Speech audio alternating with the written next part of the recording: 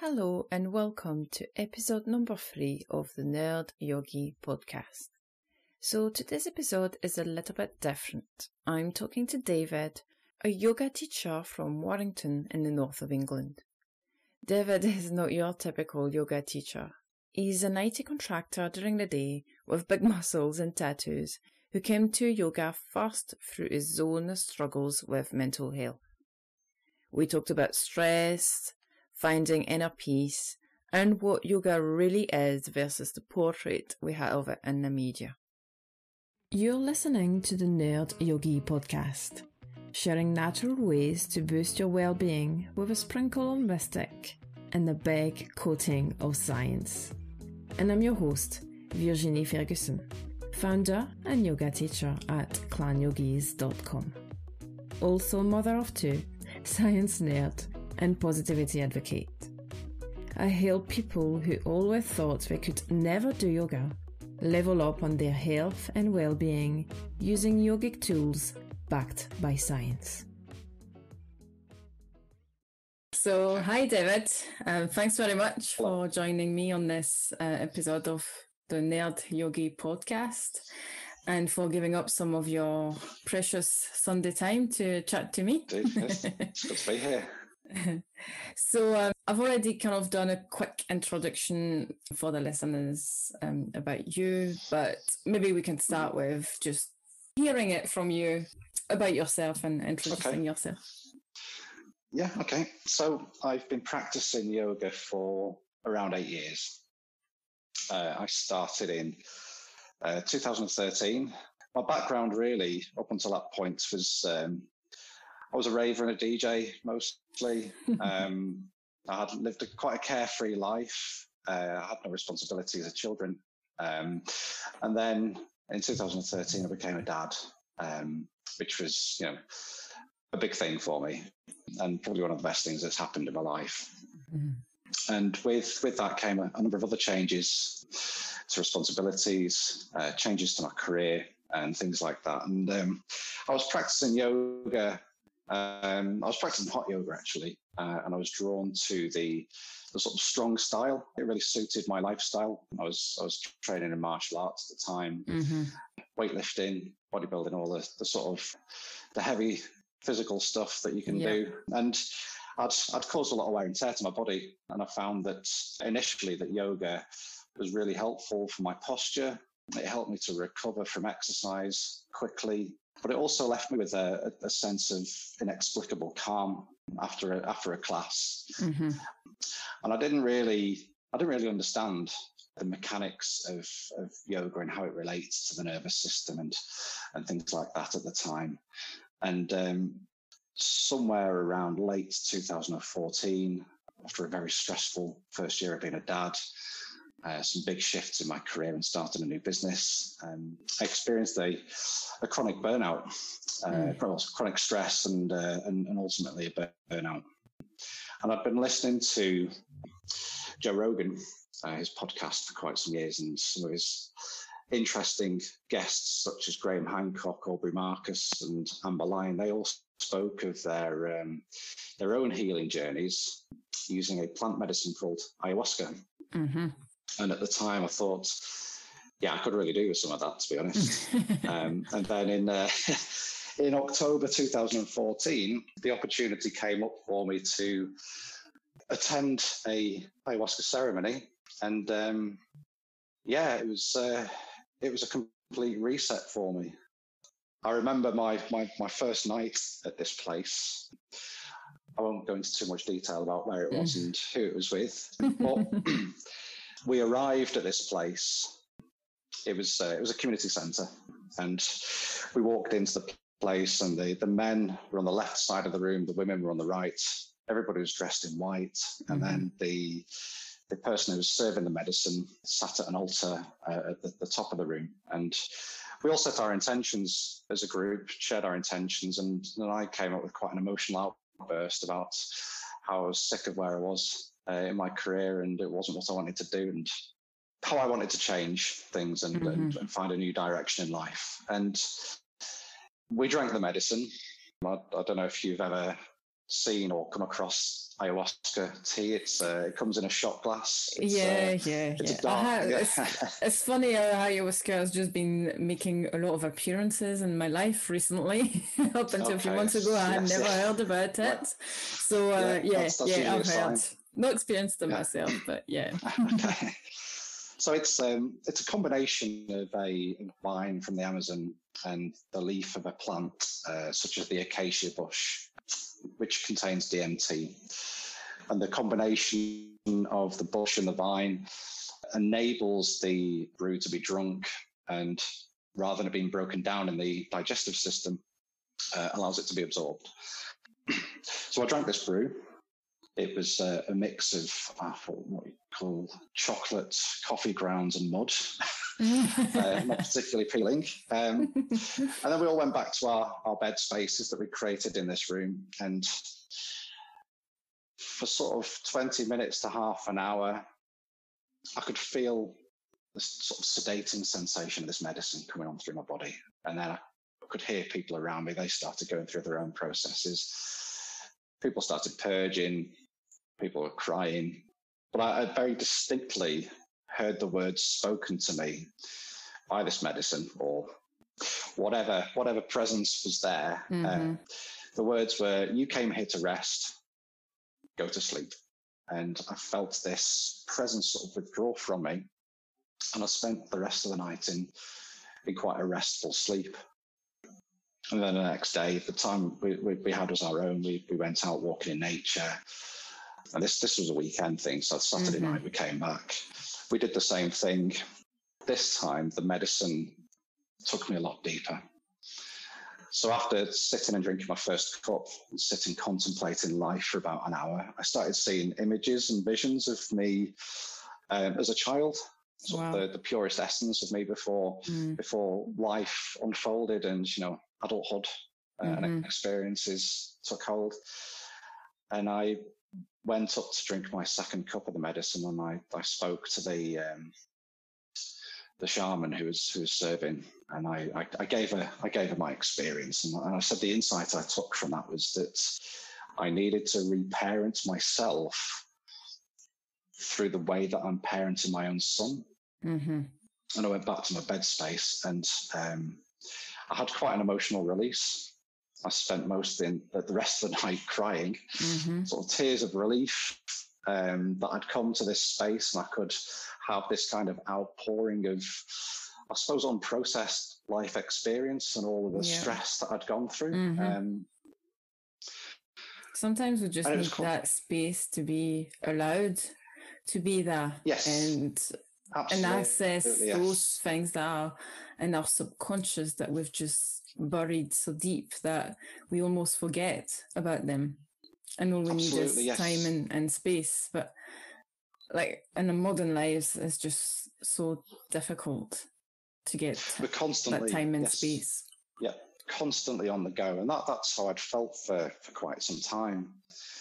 So you're perfectly right. It was being able to come into that space and feeling safe enough to have that release. And obviously the medicine accessing those parts of my subconscious where I hadn't processed life. It was very psychedelic. There was a lot of visions, most of which I could not explain or even remember afterwards. But after the weekend, I felt a huge sense of a weight being lifted from my shoulders. And I went on the next 3 or 4 years back to this medicine, maybe 3 or 4 times a year. And it was like peeling back the layers of an onion. And one of the interesting things that kept coming up for me, both within these circles and outside of these circles, was that I needed more yoga in my life. And I didn't quite understand why I needed yoga in my life or more yoga in my life. I'd asked this medicine for help. I didn't really know what help I needed at the time. But what I have come to understand was I was looking for a sense of inner peace in my life.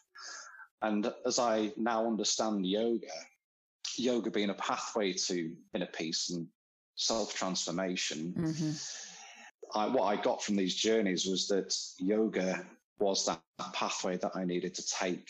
Because you don't just do the work on these weekends. You take that experience away. You have to do the work in your daily life if you want to make a positive transformation. Yeah.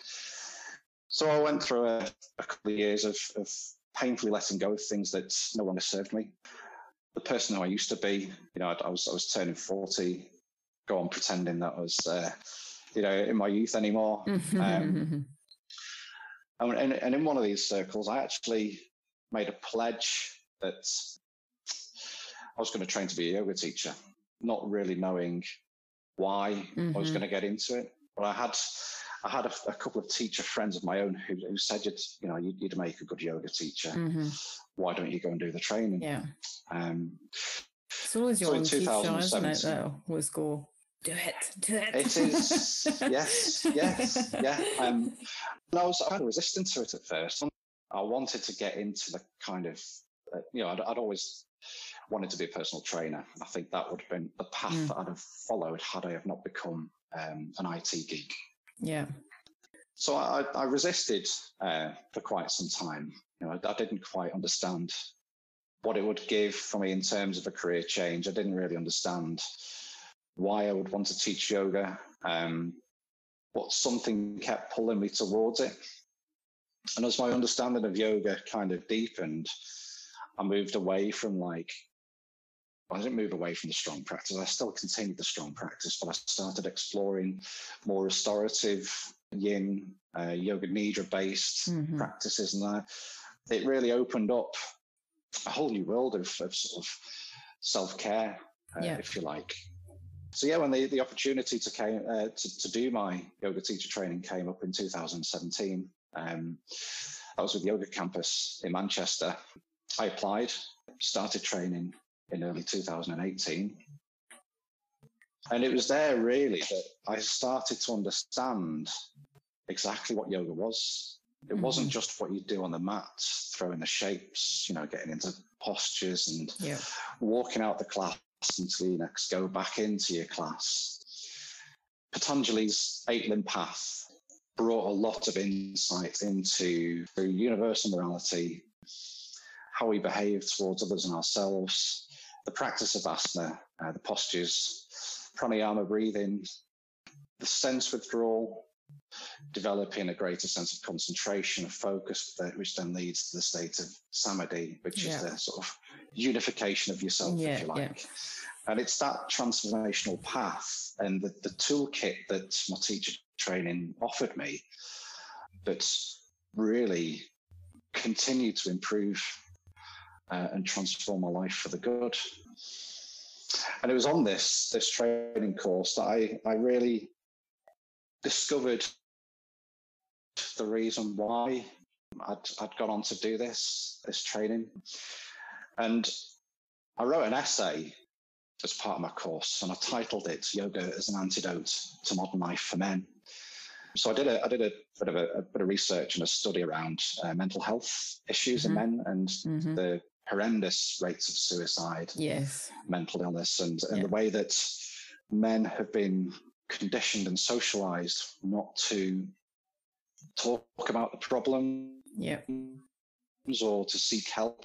And when they get into that sort of state of mind of chronic stress, anxiety, depression, how that then leads to risky behavior, illness, heart disease, cancer, things like that, and how ultimately, it can lead, in the worst case scenarios, to suicide. And I was staggered by the numbers. I think definitely men are affected more by this because, like you say, you're kind of conditioned to get on with it or gross it, basically.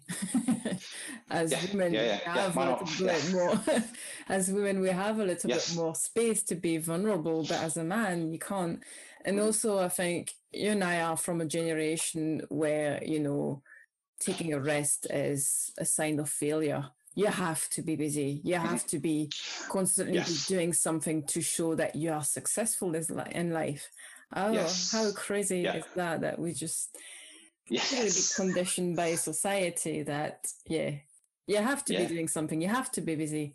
You have to be only sleeping 4 hours a night or you're a failure.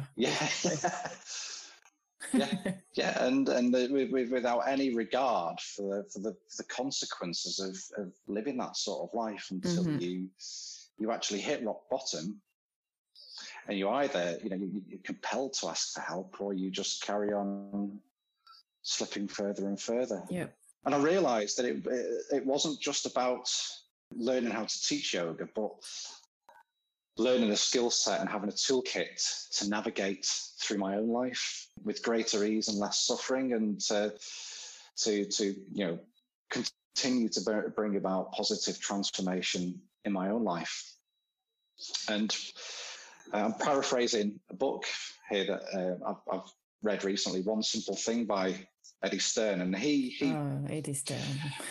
It's brilliant, isn't it? And he quotes Pattabhi Jois in the book, and describes yoga as a path, and a pathway that brings an end to the confusion in the mind by mental discrimination that allows us to distinguish awareness from the stories of our lives, thoughts and desires, and defining yoga practice, therefore, as a means of liberation from conditioned thinking, which Jois took from Patanjali's Yoga Sutras 226.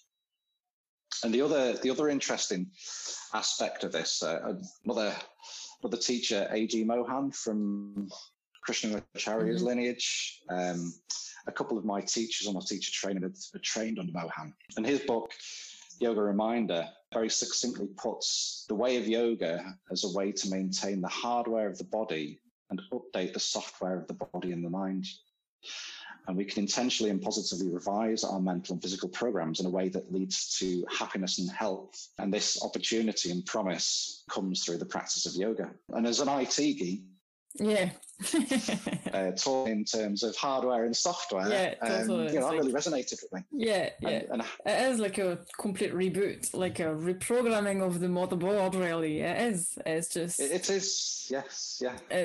It's fascinating how yoga can encompass so many things. And I think, like you were saying earlier, we see yoga as just making shapes on the mat. That's the idea we have, because obviously it's society, it's our culture, it's social media, it's everything. But once you dive a little bit deeper, and obviously you've mentioned the 8 limbs of yoga, and even before you step on the mat, you have to go through the first 2 limbs, the yamas and the niyamas, which are really being about a good human being, really having good ethics and morals. It's looking after yourself, it's being good to other people, and as having a curiosity to want to learn, to self-inquire, to teach yourself new things. So if you follow the 8 path, really, you almost have no business being on the mat until you have done the work on the first 2 limbs, really, because you have to kind of practice them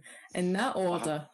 And so yoga, what is it? It's just, it's sort of psychology, is body work, is neuroscience, is such a mix of different things. It's such a holistic practice.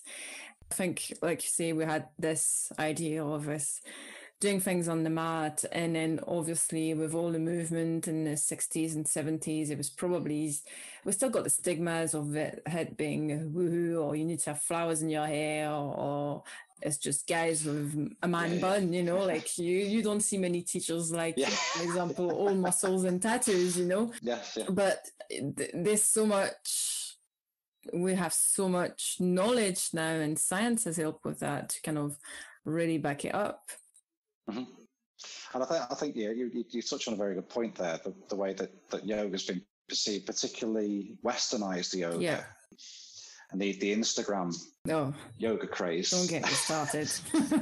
which I think it provides quite a distorted view of yoga, and you don't really get to know the true essence of yoga as described in that sort of 8-limb path. You look on Instagram and it's all, lycra clad, women with perfect figures throwing the most, incredibly aesthetically pleasing shapes, if you like. But if you're the average person on the street and you look at that and you think, well, that's just not achievable for me. No, it's just gymnastics. Yoga's obviously not for me then.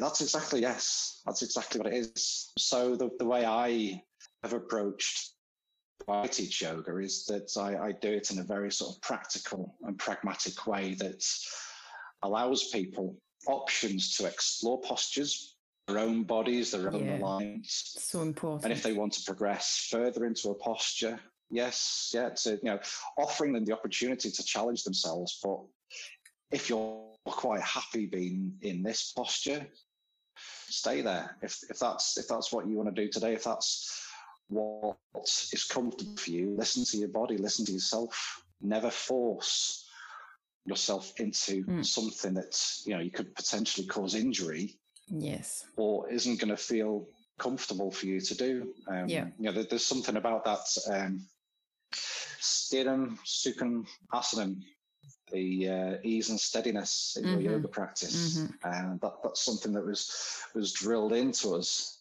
If you're not in a place of ease and steadiness, then what are you doing? Yeah, is it actually yoga that you're doing? Yeah, and I think that's very important.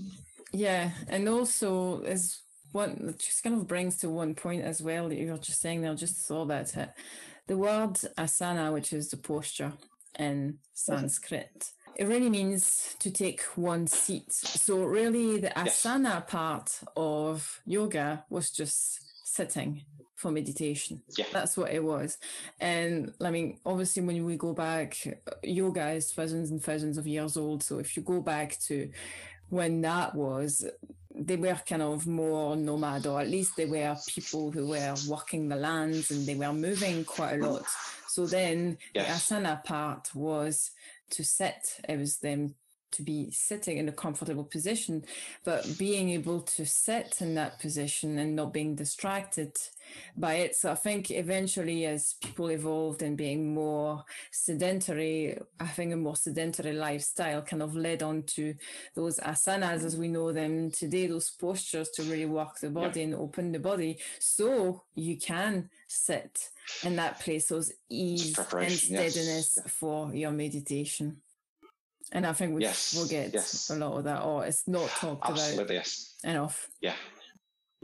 And you make the point about the perception of it being woo-woo, hippie, men with man buns. It's far from that. Meditation, to me, is practice to develop a steady mind.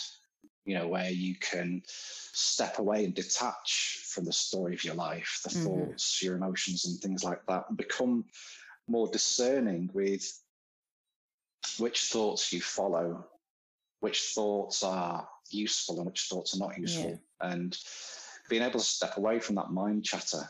And that is kind of the ultimate goal of yoga, isn't it? It's that unification of the breath, the body and the mind to come into that comfortable asana, that comfortable seat, if you like. Absolutely. And those thoughts are just what they are. They are just thoughts. It's just an interpretation from your brain of all the sensory things that you're feeling inside, the impact that your environment has got on you, and things that have just beliefs that have been anchored into your mind from when you were a child, and all these things. And then you've got your limbic center, so your amygdala, and that the center of emotion that is here to protect you, basically what their role is, just to keep you safe, picking up things in your environment, and they just perceive them as dangers. So it's just because this part of our brain that just hasn't evolved for millennials, we're still the same. And they call it the reptilian brain for a reason. It's because it is so primitive. It hasn't evolved over the years. So whereas that part of the brain had to trigger the stress response to keep us safe from predators.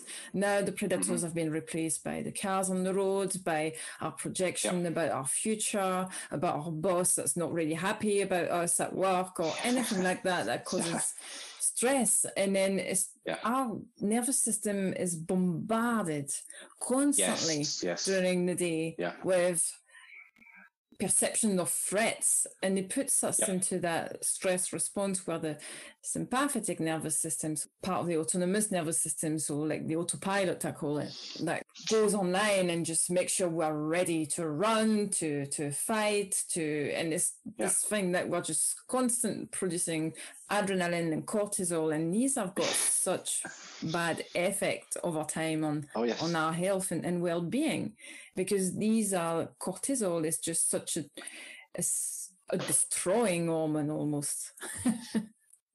Yes, yeah, and you come back to that point where we evolved this survival instinct to keep us safe from predators. So you know, if we were chased by a lion, you know, thousands of years ago, once we got to safety, that stress response would reduce. And that's it. Parasympathetic comes on and then slows everything down. We're safe. We're good. Slows everything down. Yeah. But you know, as you say, we're constantly bombarded with sensory input and overload, whether it's through work or through consuming more and advertisements. Yeah, social media, and you need to look that way, or you need to have that to look like you're cool. So what it is just, it's a survival instinct. It's just keeping us safe. So you just want to have these things, to buy these things or look a certain way because it's going to make you more attractive to the opposite sex, and then you're going to be able to carry on with the next generation, and you're going to be able to have more power. And ultimately that's what it was. And tribes, or all those thousands of years, that the ultimate goal was to reproduce, right? It was just to keep going. And we haven't changed really. It's just it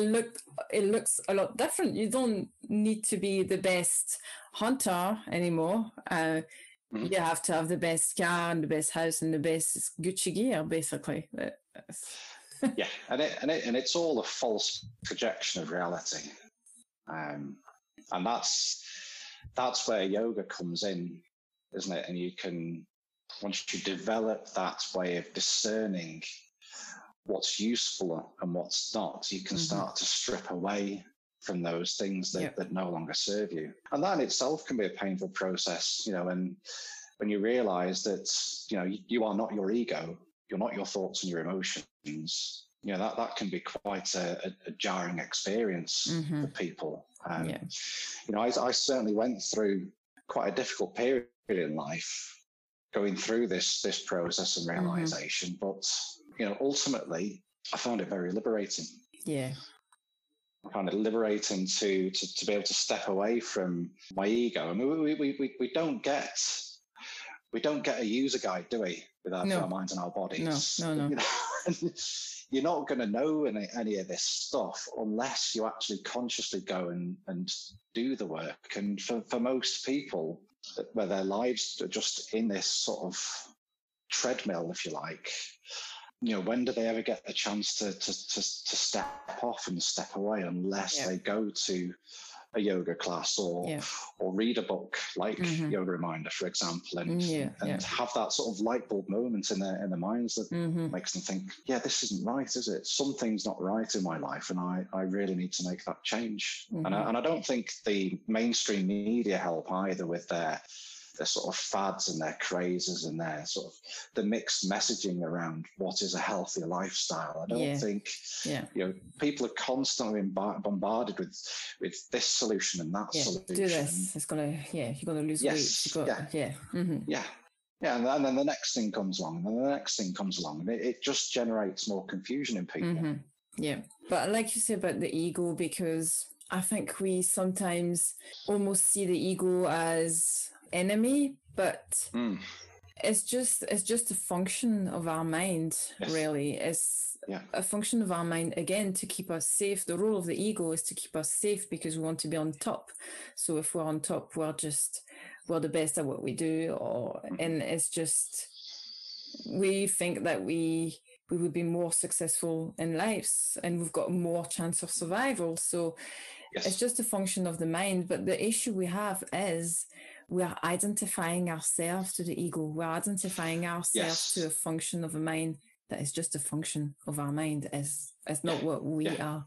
And I think this is where the issue really lies, is just we identify. We base our identity on that ego, on what we do. And there's one thing that I was thinking about recently as well, is just like we really define ourselves as being through the things we do. Like, even I'll say I am a yoga teacher, or you'll say, or somebody say, what do you do in life? You'll say, oh, I'm a lawyer. No, you're not a lawyer. I'm not a yoga teacher. I'm doing the work of a yoga teacher. I'm doing the work of a lawyer. Yes. But I am not that thing. I'm not defined by that. But even in our everyday language, we use this. It's like people put in their social media bios, you know. Yeah. You know, I am this, and this, and they're defined by those labels. And I liken the ego as a lens through which we perceive life. Yes. And it's how we handle that perception. You know, we can become consumed by what we perceive, or we can filter through that lens and be more discerning with, okay, is that useful? Does that serve me? What is this thought that I'm having right now? How is it making me feel? Do I need to be thinking about that? Or how can I transform that experience that I've just had? Rather than being caught up in those stories, which are all about the sort of the surface of the mind, rather than going beyond the ego, being able to observe, ultimately be the observer. Yes. And being detached from that ego mind. That is, I suppose, one of the goals of yoga practice. Yeah. It's just to help you get to your true self, really. Is kind of like you were saying earlier, kind of peeling the layers of the onion. The old translation of yoga originally it was to yuj, wasn't it? Y-U-J. Yes. Which in Sanskrit language was to yoke or to unite. Yeah. Yes, the union. Bring together. Yes. Yeah. So that very succinctly puts, you know, the true nature and essence of yoga into one definition. Absolutely. And I like the way it's very simple. There's nothing complicated to it. It's just a simple set of practices, observations, behaviors that lead to that state of awareness. Yeah. It's not woo-woo in the slightest. It's not. it's quite pragmatic, really, when you look at it. Yeah, no, absolutely. And there's a spiritual practice, rather than, you know, looking out or looking above. It's about, you know, looking to what's within, you know, that divinity that exists within all of us. Yeah. It's just really... Just, you know, beautifully powerful. Yeah, and it kind of makes me think of, again, just a huge big principle of yoga, which is the 5 koshas, so the 5 subtle bodies. Yes. So where in the West we talk about mind, body and soul, these are really the 3 that we kind of label as such, but still we put them in those buckets that are kind of really separate, and we'll say, oh yeah, but there is that connection mind body. There is that connection mind body, but it's even more intertwined than that. It's even more subtle. And I love the way that you've got obviously your physical body, so your flesh and bones, and then you've got the energetic body. And I love that, because it is, when you think about the body, so you could, that is so intertwined, because through the breath, for example, so obviously pranayama, which is breath, or the control of the breath, I think the exact translation from Sanskrit is, but it is energy, and it's that, what is breathing? Breathing really is that an exchange of gas. That is an energetic interaction. Yes. When you think about, you know, all our physiology, all those chemical reactions and neurotransmitters, all these things that happens in our body, it's very real, but it's not flesh and bones, but it's still very linked. So these 2 are inseparable anyway. But then you go down to the next one, which is the emotional body. But again, that's the exact same thing, because what is an emotion? An emotion is A feeling is a sensation that's been picked up by your senses, by your body, through your environment, that's been fed back through to your brain. Again, we're going through the limbic system. That part of your brain then just reacts to that. Is it threat? No. Is it safe? Okay, let's make memories or whatever, and then let's release some neurotransmitters. And then those neurotransmitters are going to stimulate some glands, and then let's get some hormones released, and we feel a certain way. When we feel anger, we feel heat going into the face. These are physical senses. So again, you've got that intertwin, and then you've got your intellectual body, which is more about your personality and your morals and your beliefs. Yeah. And then you get to that last body where you're going to the bliss body, which what we would call rest your soul, right? So it's all that. It's just, and they're not separate. You can't separate them. It's not like the little Russian dolls, one is inside the other. Exactly, it's all intertwined, and I really like that, how it's just, it's more subtle and it's more intertwined than just putting those three buckets, mind, body, and soul. Yeah, and you can relate one to the other, and I like the way that they relate the bliss body, which permeates through all of the other layers as well. Mm-hmm. And it's interesting that, you know, a lot of yoga teachers, they only ever speak of the chakras. But I find the things like the koshas and even the gunas, the sattva, the rajas, and the tamas, the tamasics, the different states of mental operation, if you like, to be much more practical and applicable to everyday life. You know, I'm not discounting the notion of the chakra system, but I think if more people understood those other aspects as well, I think that they would have much more sort of practical and real world appeal. Because I think the chakra system in particular has kind of been hijacked by a lot of New Age philosophy. Yes. Which is perhaps, you know, doesn't give it as much credit as it deserves, because of, you know, how the ancient yogis discovered these energetic centers in the body and how they relate to, you know, different, I suppose, feelings and emotions and actions. The way it's been hijacked, you can see why people think it's a woo-woo practice. But and chakras really are just, if you look at the 7 main chakras, they are all anatomical plexuses within the body. They are gathering of important nerves and blood vessels. And when you start to look at the anatomy, and specifically the anatomy of the nerves, I've done actually episode 2 kind of relates to the Manipura chakra, so the solar plexus chakra in that way, because at that plexus, the splanchnic nerves leave the spine and go through that plexus, which then goes into most of your main organs.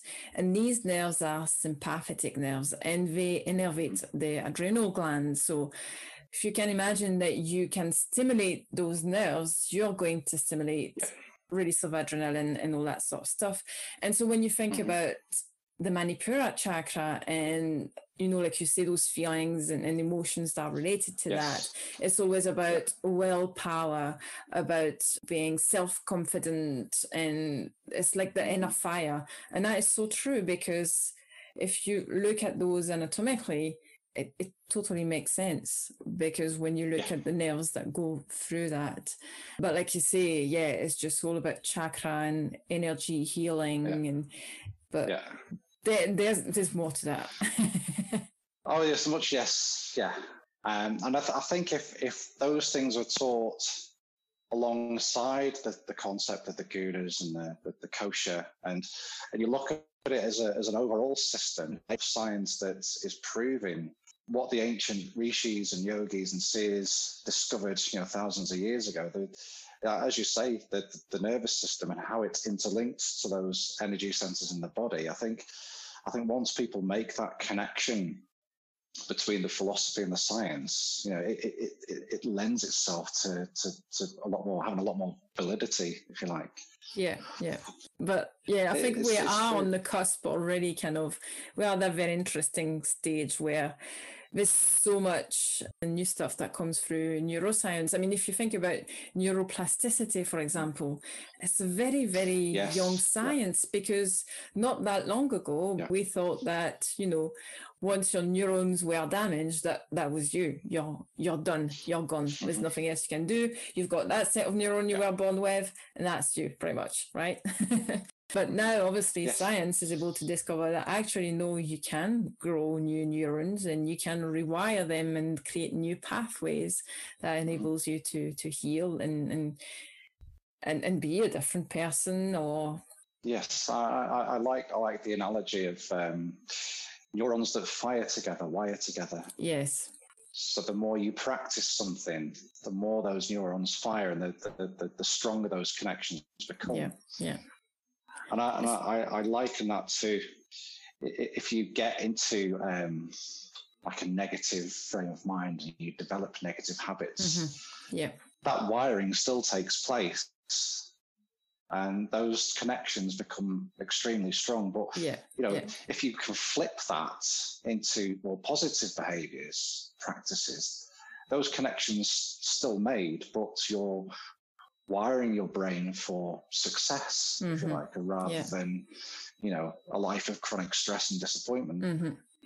It's just as simple as, I like that you touch on habits, because I don't know if you know, or if you have heard of Atomic Habits by James Clear. But he just explains it in a very simple way, and that's what it is. A habit is just your brain basically just creating a little default or autopilot program, so you don't need to think about it, in this conserving energy. That's all it does. It's like you say, being in that negative pattern. It's your brain doing this, just like you would come into a dark room and you automatically switch the light on without thinking about it. It's saving you energy. So, but you can change that. That's the beauty about that. It's just, your brain has kind of gone into that default pattern because it's saving it from having to think too much or burn too much energy doing something different. But once you've kind of go over that and you create a new habit, then that will become your default autopilot software in the background. Default, then you can exactly. Yeah. But those things take discipline, don't they? Yes. And that's the key. Is discipline, consistency. Yeah. It's easier said than done, though, isn't it? Absolutely. If you've been stuck in a certain way of being and doing for a very long time, it's difficult to see how you can change those habits. Particularly if you think, I've got to do this for 80 days in order to make a positive change. It can feel quite daunting, but you just have to keep getting up and doing the work every day. Micro changes. Far from micro changes. I still slip into bad habits now. There's been times where I think it's part of the human experience, exactly. Isn't it? To commit to something, and then it, for whatever reason it falls away, but you just have to keep coming back to it in order to affect that change. The options to give up and to sink back into those old habits and, not living a life of fulfillment and happiness, which is, ultimately, what we all want, isn't it? To be happy and to not have a life of suffering. All right. So I think we've covered quite a lot. Love that conversation. That was great. Yeah, I really enjoyed it. Yeah, thank you. So where can people hear more about you, David? So at the moment, I just exist on Instagram. I go by the name of Dragon Yoga, Dragon without the O. I was born in the Chinese Year of the Dragon. I resonate quite a lot with Bruce Lee and his philosophy on Jeet Kune Do, which is not only martial arts, but how you approach the challenges of life. And, I do identify with the sort of the dragon archetype, and the dragon in me has been quite difficult to control over the years. And yoga has been one way that I've been able to tame it. So yes, I've gone with the name Dragon Yoga. So here we are. I hope you've enjoyed this episode as much as I've enjoyed my conversation with David. Although it was a little bit different from the sciencey style of the podcast, my goal is to make yoga and other practices accessible by demystifying them. I hope many men will identify with David and will be inspired to try yoga, or at least are now a little curious about it. This episode was sponsored by Yoga Legs. Yoga Legs is a small UK-based company run by two mums who make astounding leggings as well as harem pants and tops. I have over 10 pairs, so I know what I'm talking about. And as a listener of the Nerd Yogi podcast, you get 20% off your order online. To get your discount code, go to clanyogis.com/yogalegs. Yoga and double G for legs. This was the Nerd Yogi podcast. If you enjoyed today's episode, make sure to subscribe, leave a review or comment on your favorite platform. And if you would like to start your yoga journey today, head over to clanyogis.com and sign up to my free 30-day membership, where you can get access to my free day Yoga for Stress Relief program and over 15 yoga classes. Thanks so much for listening, and I will be back in 2 weeks with a new episode. Namaste.